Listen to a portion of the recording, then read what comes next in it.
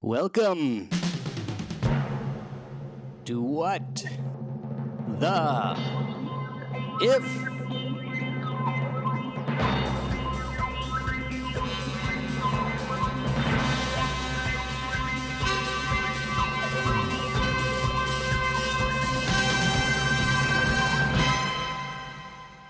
I hope you're all awake.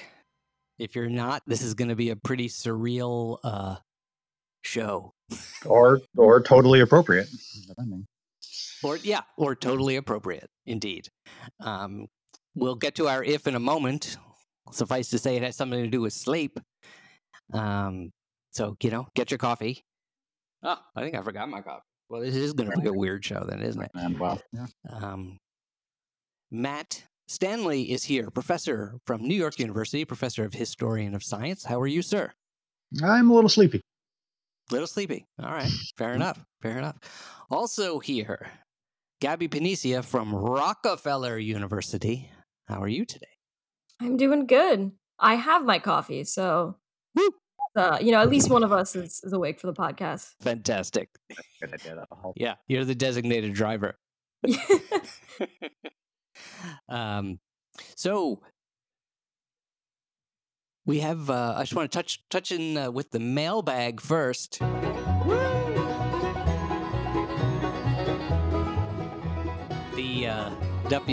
WTIF country band, hoedown band, bluegrass band.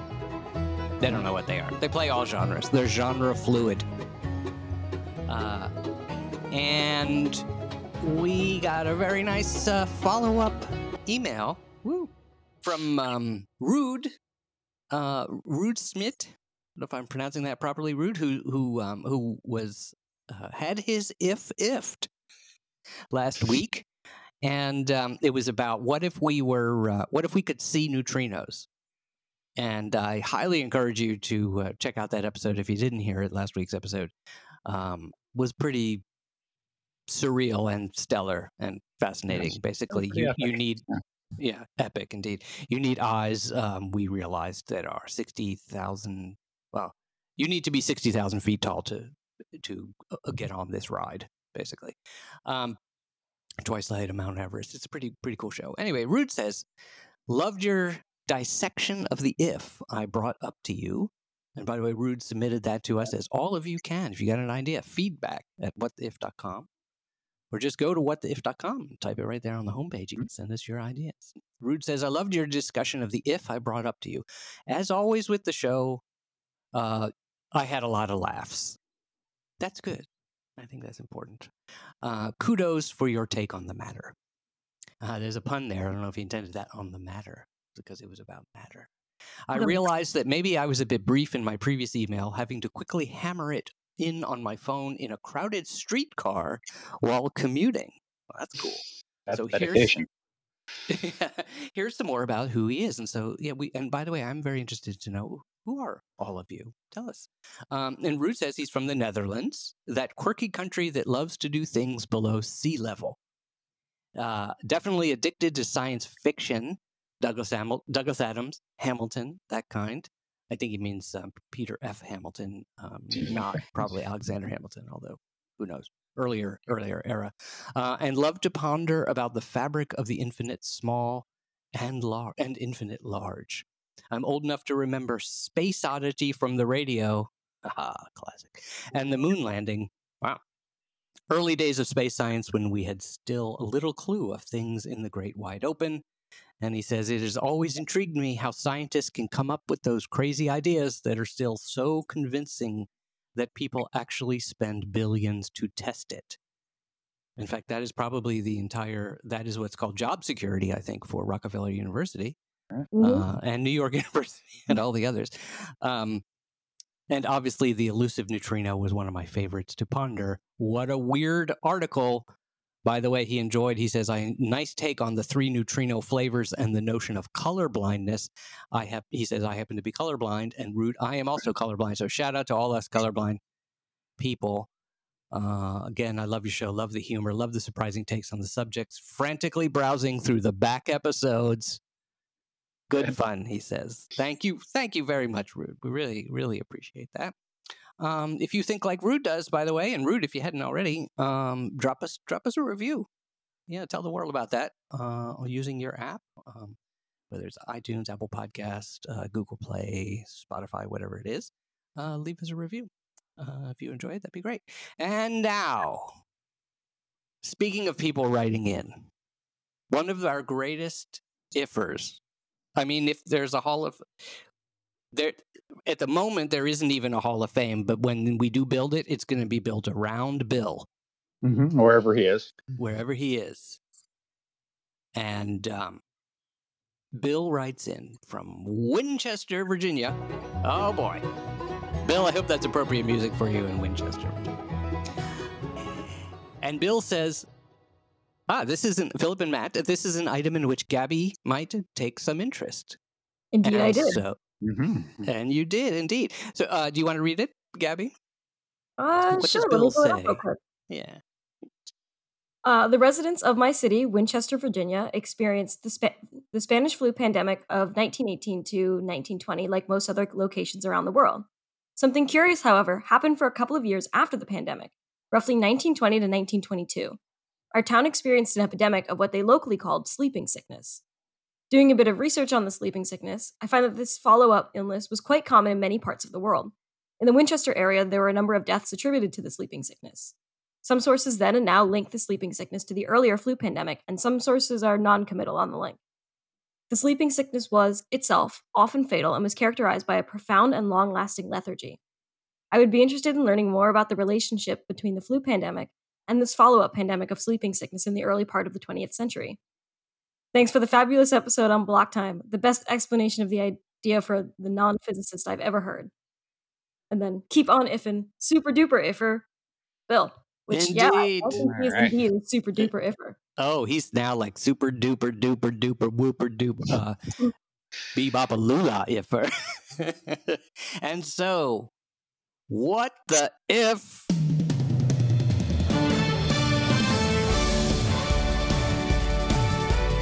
There was a pandemic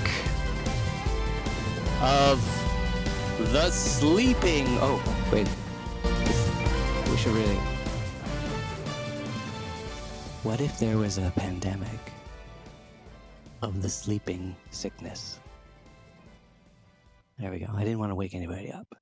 I gotta be considerate of all those who are still ill with the sleeping sickness. Although, on the other hand, actually, if it's sleeping sickness, it means that they don't, they won't wake up, or they're so tired. So actually, it did take a lot to wake them up, apparently. Yeah.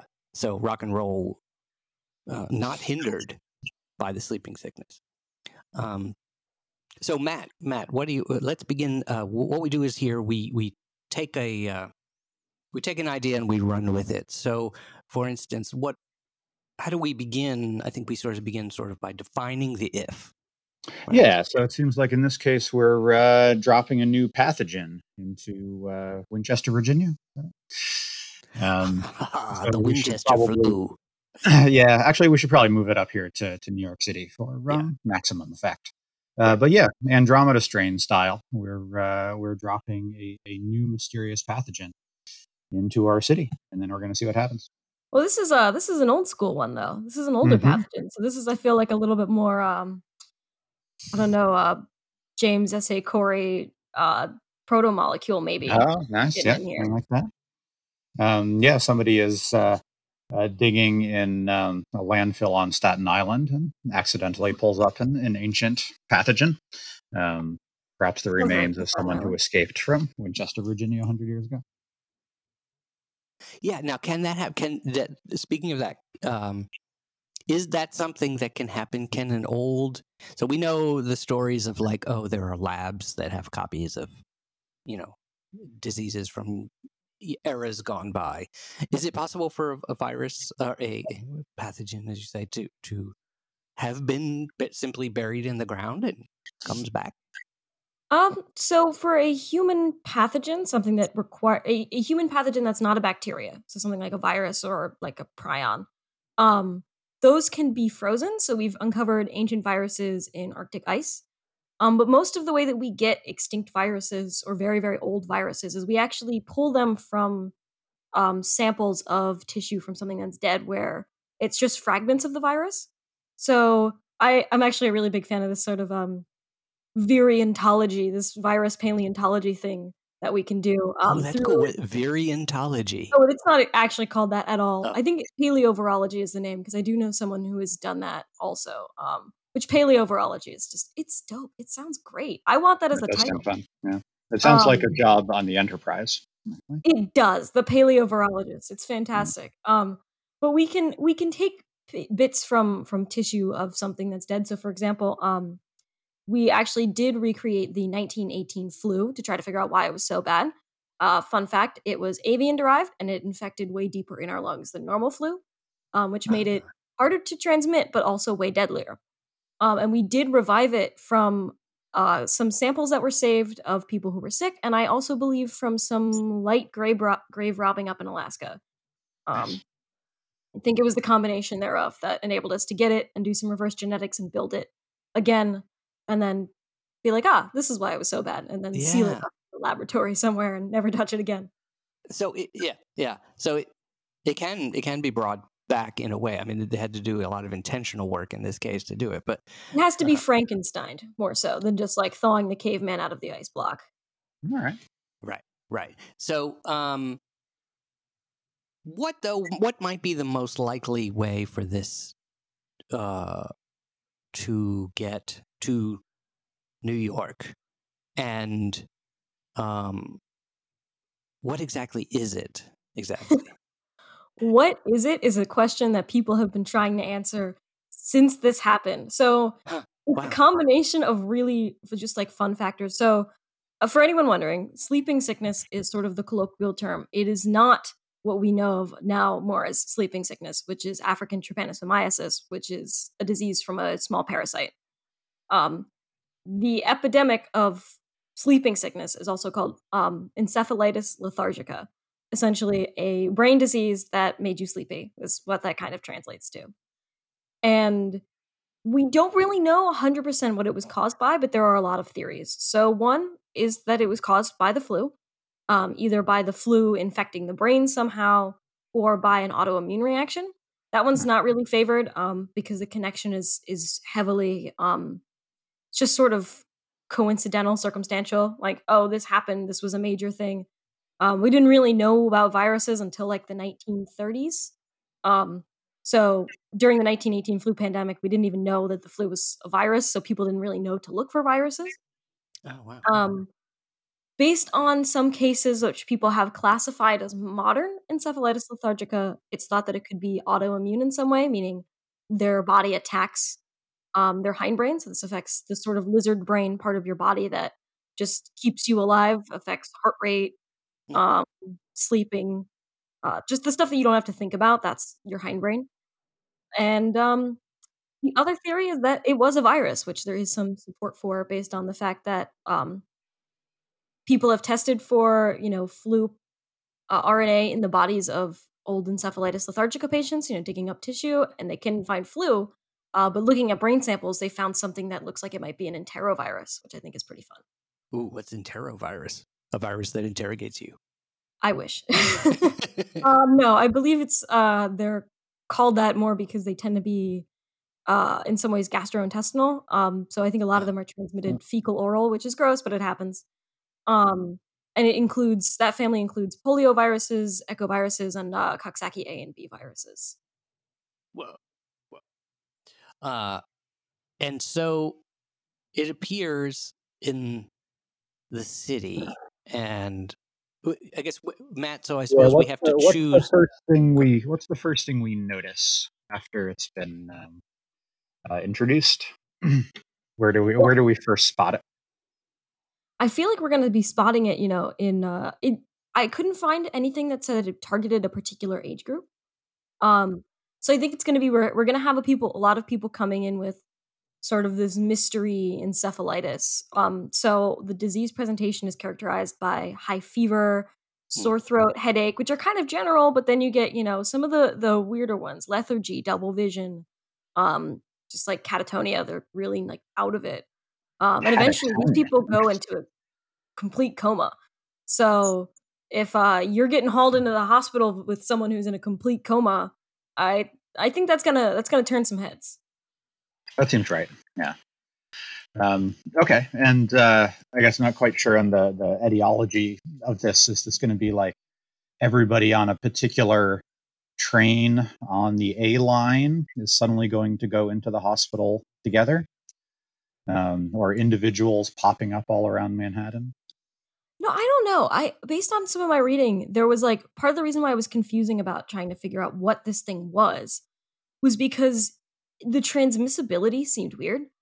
So, for example, there was like one family where there was someone who had like chronic encephalitis lethargica. They were sick for months, and no other members of the family got sick. But there was, I think, an orphanage where one person got sick, and then like 3/4 of the rest of the orphanage got sick within a week. Weird. Yeah, so my bet is it's transmitted by some unusual route. Like if it is fecal oral, it's going to be transmitted more around people who work with like, I don't know, maybe the elderly or kids. Okay. But I feel like maybe we could start with a cluster. There's one cluster that pops up. And it's I like, would also say, considering some of the dorms I've lived in, yeah, could that also tracks. be Yeah, that. that's right. Dorm seems a likely target for a cluster, right? Yeah.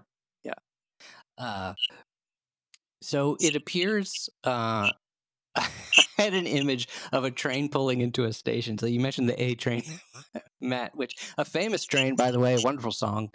And it's the express train up to Harlem. So it has one of the longest runs without stopping. I could imagine it leaving Columbus Circle. Everybody seems okay. It arrives at, I'm hearing myself. Weird. It arrives at 125th Street, and everybody's asleep. Could it be like that? No, it doesn't hit that fast. Doesn't hit that fast, but I think I like that image, so we can keep that of the train doors open up and everyone is knocked out, and then you got to call in the including the guys who were doing the they do breakdancing and they jump around the poles and all that. The Showtime guys are all asleep. They fell asleep hanging from the poles, and that would be their pretty music impressive. Is still playing. It would be the music is always playing. Yes, and the tape is playing very slowly. Yeah, I just turned this into a 70s sci-fi. So, in fact, there'd be a mixture of like like Escape from New York kind of thing, and the Ed Barnes train. Yeah, exactly. So it sounds like it doesn't. Here's a real question. So actually, we're approaching the year anniversary of the lockdown. Actually, I think it is. I think it was the 16th, just passed, right? Yeah. Year anniversary of Plague Prime. Yeah, when we stopped going. I actually was looking at my Google Maps timeline. I don't know if any of you guys do this, but like, right, you can record where you've been, which I find fascinating, and so I do that.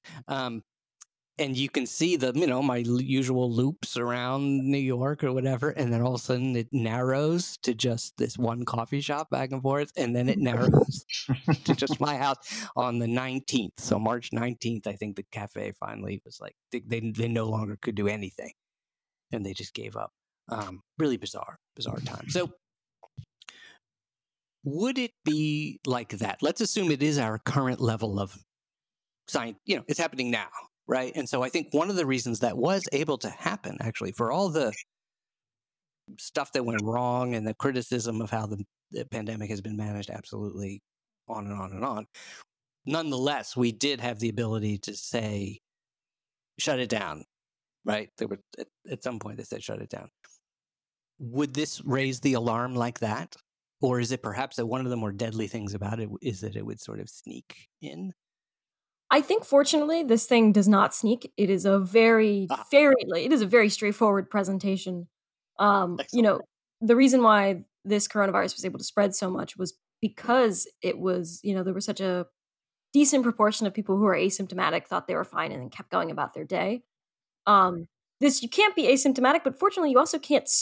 If you're in a coma, you're not doing too much to spread this to everyone at your neighborhood grocery store. So I think that there's sort of the advantage of, people take themselves out of the equation when they're sick with this. But But actually, it's interesting to say that because I feel like, yeah, by the time they get to the coma, but what wasn't the dangerous thing about the COVID-19 thing was that before you got sick, you were still able to transmit it. yeah, based on the low, what I'm going to hazard is a low R naught of this, which essentially is the reproductive rate of the virus. Again, assuming it's a virus.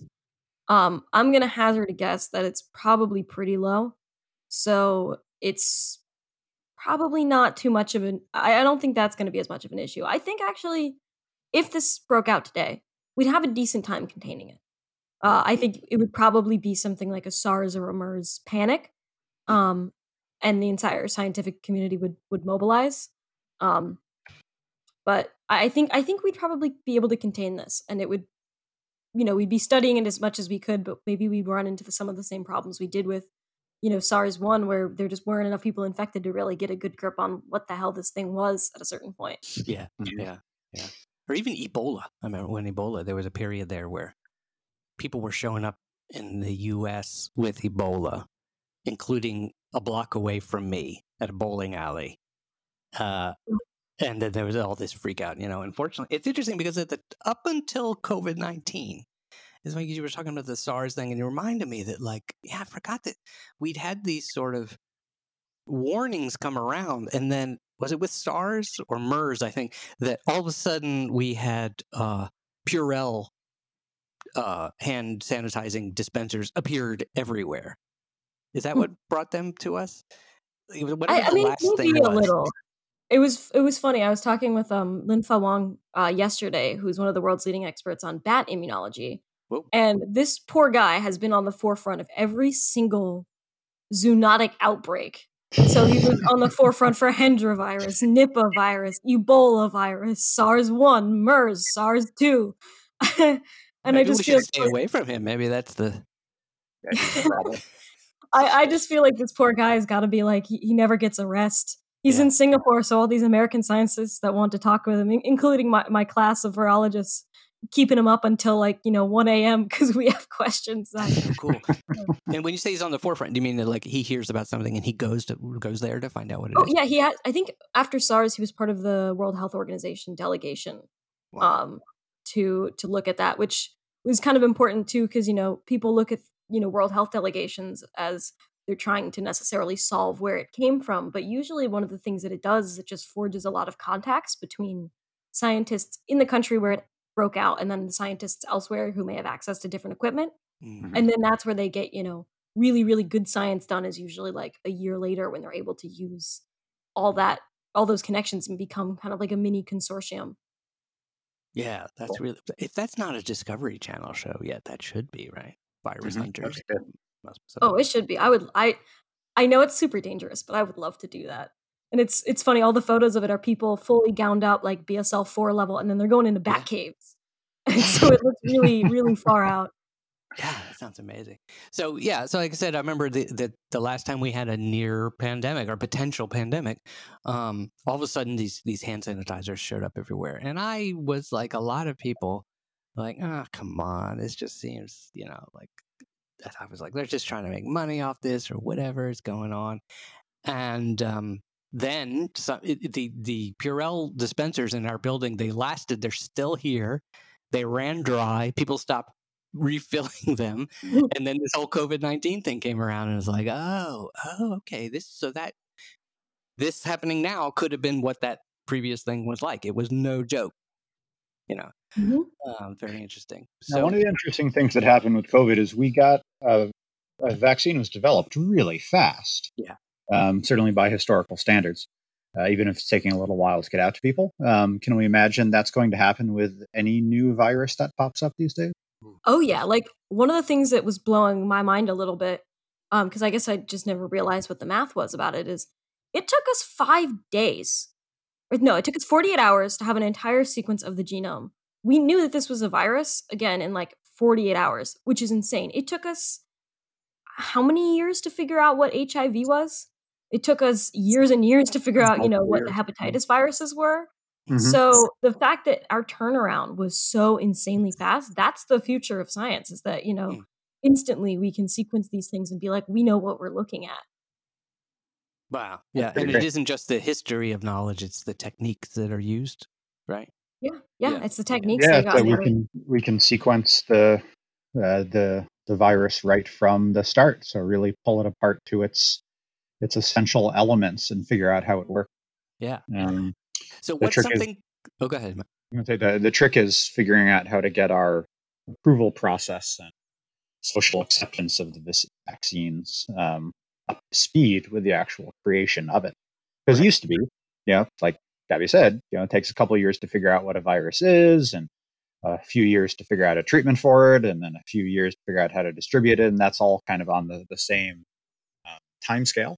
But now the time scale of the creation of the vaccine itself is so much more rapid to figure out how to synchronize everything else with that. Yeah. And I got to say, being in the middle of actually getting close to what looks like hopefully the end of this pandemic, or at least being able to open up society a bit more. I don't want to do this if we'll do it we'll do it maybe a year or two from now, but like a serious if COVID-19 had hit, how many years ago? So Gabby, when this technology came up that we were able to do this, how many years ago, how far back do we have to go to get to a point where if this had happened, it would have been more like the length of time it took to figure out AIDS? Oh, not that far, honestly. I think like we probably still could have figured out it was a virus, but sequencing an entire genome was much more of a hassle. So I think if this was something even as early as like, the early 2000s, it would have taken us probably like 6 months. I mean, maybe with all the world scientists on it, it would have been faster. Maybe something like, 2 or 3 months, but we wouldn't have known exactly what we were looking at for a longer period of time Right. than currently. And I think if you went as far back as, maybe the 90s again, it would have taken us even longer. It's like almost exponential how much And the longer vaccine would have been years. Yeah. Like, so the idea is that we really came extremely close to having this last 4 years, last FOR years. So the cat had to be let in. That's how you know it's a podcast. Door open, the cat's open. And so sleeping sickness. Now I just want to jump to the image. So if it hits you that fast, that how long do you think it takes for the subway to get from 59th Street to 125th? It's probably 10 minutes, less than 10 minutes, probably. Right? Yeah, really cruising. Yeah, 10, 15 minutes. Anyway, let's call it 15 minutes. Everybody's asleep. That would be so, what do you call that, Gabby? So effective or so fast moving. I'd be really stunned because that would have really fascinating implications for biology. No, I don't think 10 minutes is usually the scale on which, viruses work. Right. But that would be fascinating. You gotta look at the transcription in that thing. Maybe if you studied that, you would probably have a nice another wave of interesting molecular biology techniques come out of that. Right. Yeah. If all the biologists didn't fall asleep. Yeah, if we didn't knock out at our benches, then we'd be better at molecular biology for studying it. So so it seems a little ridiculous. So Bill was asking a more serious question, and Bill is being super duper duper bebabalua iffer level deserves full respect. So it wouldn't hit. It'd be more realistic. It would take a few days, you think, to present? Yeah, I think a couple days. Right, and so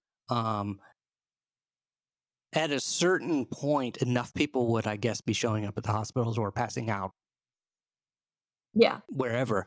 And it would become an alarming thing. How quickly on a reasonable scale, would it really be like, whoa, this is out of control? I think if it chanced to get to a big city, like if this is New York and this is happening and it's getting into the city that never sleeps. Oh, sleeping. Oh, that's biowarfare by Chicago coming after us. Anyway, sorry. Yeah, no, I think that in a city is when you'd see probably. I think in a city is when you sort of get the alarm raised, not only because more people are getting infected, but also that there's a high density of people coming to the same hospitals. We're in a rural area. You might not have many people, but there might be some discrepancy in which hospital they go to, or even if it's one hospital serving like a 3-county area, there might not be enough people in those 3 counties to really set off, a crazy alarm. But if it gets into a place like, New York City, 3 blocks of people could be an extremely significant number of people. Yeah. Mhm. And again, Yeah. it's so weird to be able to say, well, in the pandemic, less than a year ago, there's a hospital here in Brooklyn that had ambulances lined up for blocks. I Mhm. mean, it's just bizarre, waiting to drop people off. Freakish. So something like this happens. So people are falling. It's kind of comical though, because people are falling asleep. How deadly was this disease, or was Yes. it just you got a good rest? It Was it was so Holiday there Inn were disease, if I may dare lose a sponsor? so there were sort of 2 forms of it that were recognized. One form, which was sort of the canonical sleepy sickness. No joke, some people called it sleepy sickness, which I think really, really undercuts the terror of this disease. The mortality rate was actually around 50%. For the Whoa. other form, Whoa! for the other form, which was it was actually more hyperactive. It was kind of weird. It wasn't characterized as much by sleepiness, although it could progress to coma. But a lot of these people got sort of like mania. Their sleep cycle would reverse, so they were asleep during the day, awake at night. And that had about a mortality rate of 40%, but the risks of long-term neurological complications were a lot higher. So a lot of people there developed stuff later, like psychosis, hallucinations, and not kidding. Apparently, one of the symptoms of chronic encephalitis lethargica was excessive puns. So, Oh my God! yeah, I Somebody get a medic lost to it. Seth Shostak. That's That- extraordinary. Wow, that is It's a really. great litmus test for a disease. Someone says too many puns, and you're like, "You've got it." Oh man! Isolate this person immediately. Yeah, well, get them to HBO. Get a special. Get a comedy special going. I'm imagining someone makes one too many puns, and the containment squad from Monsters Inc. just jumps them like it does with the stock. Yeah. So 50% now. What's like? I think I'm correct that it was alarming that COVID-19 is like 2% mortality. Is that right? Yeah, it's like between 1% and 2%. It really depends on hospital saturation. And I feel like with mortality, one of the things is we actually respond very well to viruses that kill a lot of us, because we're good at being like, this is a problem, and convincing other people that this is a problem. Yep. So things like Ebola, Hendra, Nipah virus, which have really high mortality rates, we're very good at being like, okay, this is a problem, locking everything down. And things like SARS-CoV-2, where the problem was because so many people were getting infected, that 1 or 2% mortality rate was blowing up faster than, say, a 50% mortality rate for a more deadly but more containable virus. Yeah. So, Matt, what does the city look like with so many people? Now, it was called Sleepy, but were they asleep, or is it just that they were in a coma? So they were actually asleep, They which were is really asleep. cool. It was so because it affects the part of, your lizard brain, hindbrain, that represses your urge to sleep. These people were perfectly lucid if you woke them up. And if anything, actually a little bit disgruntled that you woke them up. But people who, were stuck in this cycle describe months and months of dream and nightmare, and that they Whoa. were just stuck in dream, and that they at a certain point realized eventually they couldn't wake up, which is terrifying that they're fully coherent. Yeah. And are able, to have a brief conversation with you when you wake them up before bang, they're out again. Well, I think so. I think we've got a very specific public health job now, which is wandering the city, waking people up. Yeah. Um, Yeah. 'cause you Ironic wake- for New York, we now have that's to right. work extra hard to You wake people up. wake them up, make sure they eat something, drink some Yeah. water, they go back to sleep. You just you spend your days. We've got instead of exposure trackers, we have poorly paid people, graduate students probably, whose job it is to just walk around and spend their time waking everybody up. I That think is that'd be fun. kind of fun. Yeah, actually, I got to say that, during every every disaster, which unfortunately we've had all too many of since I've been living in New York.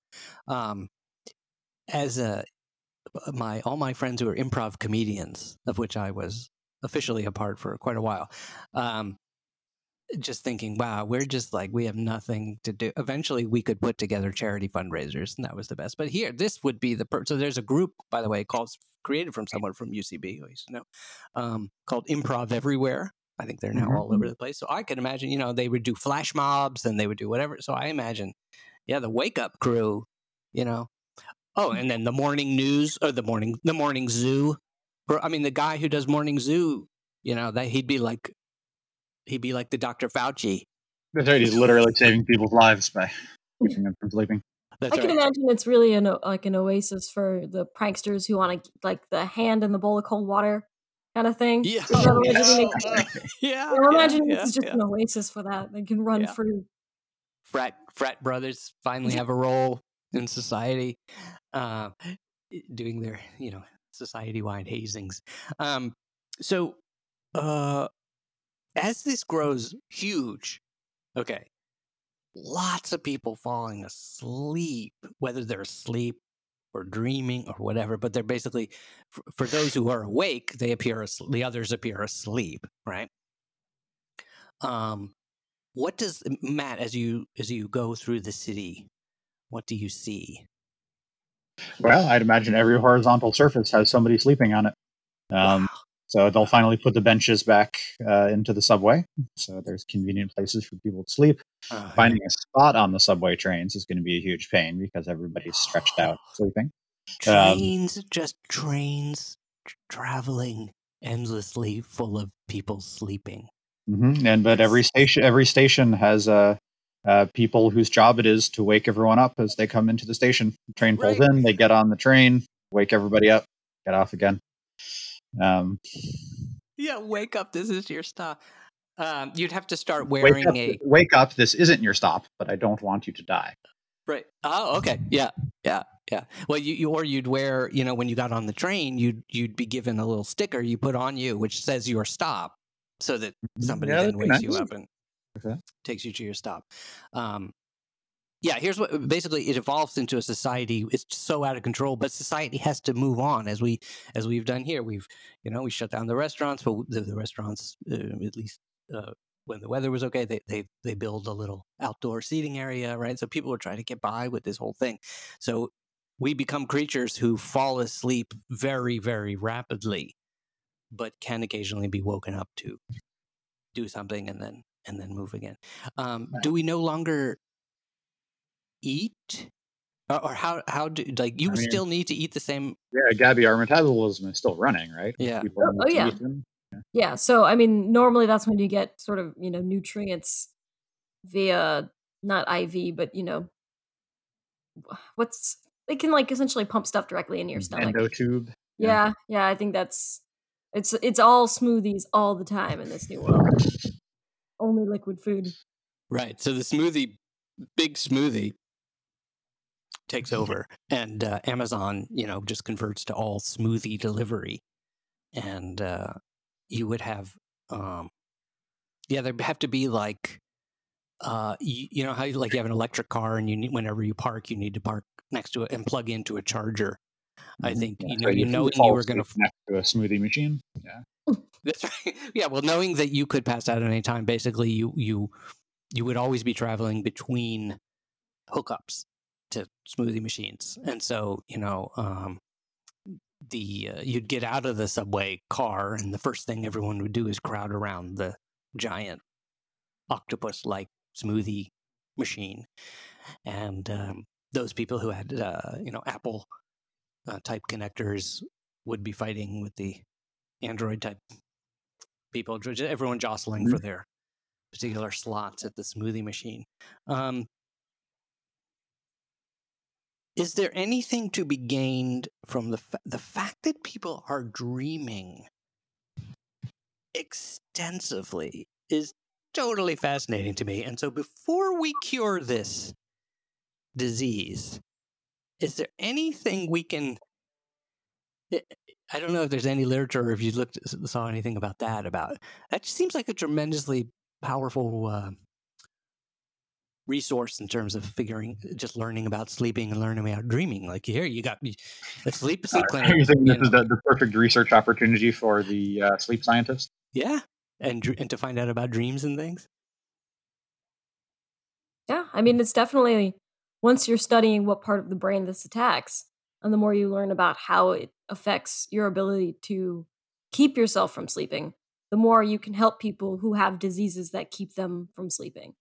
Um, so, for example, if this is a disease that makes people fall asleep all the time, you can actually use stuff from that to help people who can't fall asleep at all, um, and maybe develop some sort Right. of therapy, some sort of drug, or I something along those lines that might help them actually That'd be cure their cool. insomnia.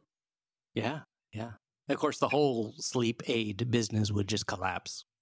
There'd be no Yeah. need for them. Yeah, anymore. that's right. The melatonin market will finally go under. Right.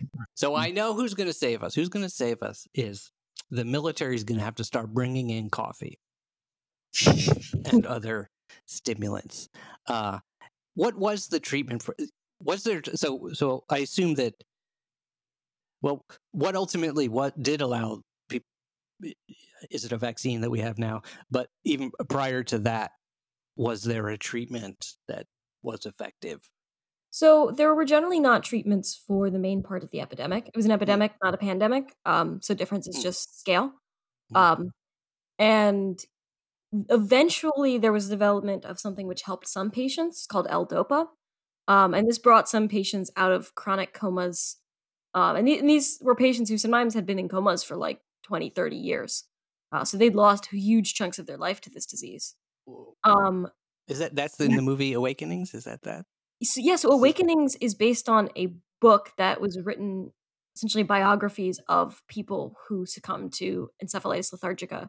So that is actually based on truth that is about this time period.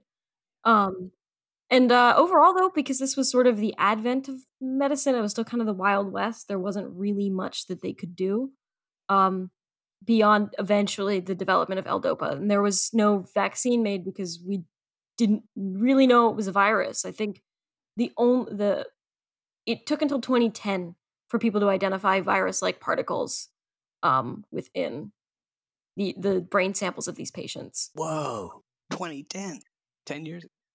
Yeah. Amazing. And then to like, why is it not around now?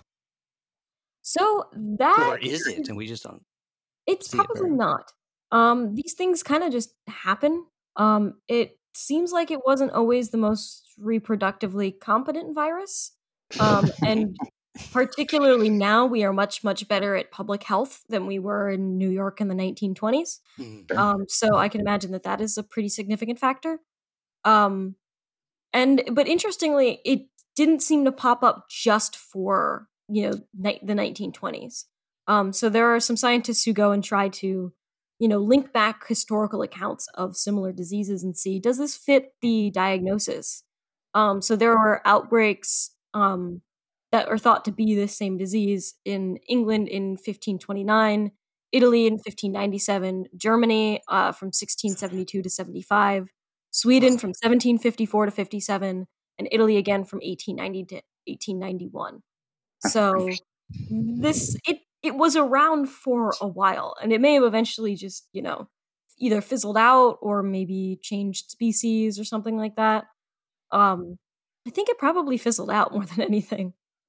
But who knows? Maybe it's just going in some corner of the world and it's just really a very low track, not really transmitted too many times, and just fizzling out there somewhere. Yeah, that is the creepiest thing. It's like every villain from the end of some horror movie. It's like reaching up out of the grave. Yeah. Or what's his Hannibal Lecter? He's just walking away. So Matt, any lessons from history for this? Yeah, don't do the things that they did during historical epidemics. And you take advantage of the fact that we actually understand viruses and contagion much better now. Yeah.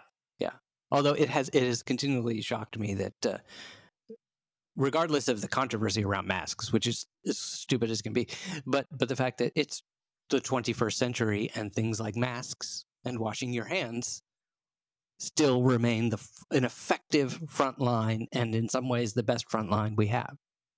Yeah, that's right. For that. So even though the vaccine is slowly making its way out there, those of us who don't have it, such as myself, we still keep shields up, keep your masks on, keep washing hands. Matt, at what point will roving emergency squads of historians of science be enlisted? And what will they do? As soon as they start paying us, and then we'll get to it. For the right. That may be a little while, though. Yeah. They're going to hold out for the highest price. I understand. That's fair enough. Gabby, what is are there any mysteries left in this thing that are still mysteries today in terms of like some bizarre virologist to study? Yeah. I mean, like I said, we don't really know what caused it. One of the theories is it's a virus based on the fact that they isolated some stuff. Some people aren't convinced. They really think it's autoimmune. So I think it's still a huge question mark. Who knows if we'll ever solve it? And it's just the case of, this was the time when people weren't taking good medical records. So I guess be thankful that now scientists are hoarders, and hospitals are going to write literally everything down because it's always helpful in the future.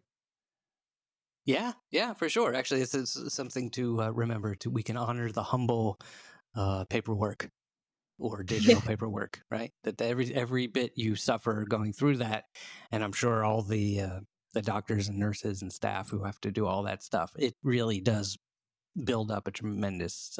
It is part of the armor of humanity against disease. So, good stuff. Well, thank you, Bill. I hope we kept you and all our listeners awake during this thing, or if not, that this is a dream you're having and it's amazing. And if you could subscribe to dreams, I'm sure you would. I'm sure you'd like to choose the genre of the dream, but c'est la vie. If you haven't subscribed to this Pod Dreamcast, do so. Do so right now on the app you're using right now. And send us your thoughts, send us your comments. Be like Rude. Be like Bill. Be like all the wonderful people who write in to the mailbag. Become part of the mailbag. Join the mailbag. And we'll read your thoughts, questions, suggestions, and ideas for ifs on the air. And as I said, if your idea gets chosen like Bill's, you become a super iffer. If you get 2 ideas, you would become super duper. And Matt is signing off. Good night and farewell. See you, everybody. Gabby, will you join me for the closing ritual? Absolutely, I will. In which would you explain it to the peoples? In our closing ritual, we scream the name of the show in a combination of, terror and awe of all of the ifs that still remain out there to assail us. Yeah, hiding in the Amazon. And when we think of them spawning and rising out of the ground and entering the airstream, we cannot help but scream. What the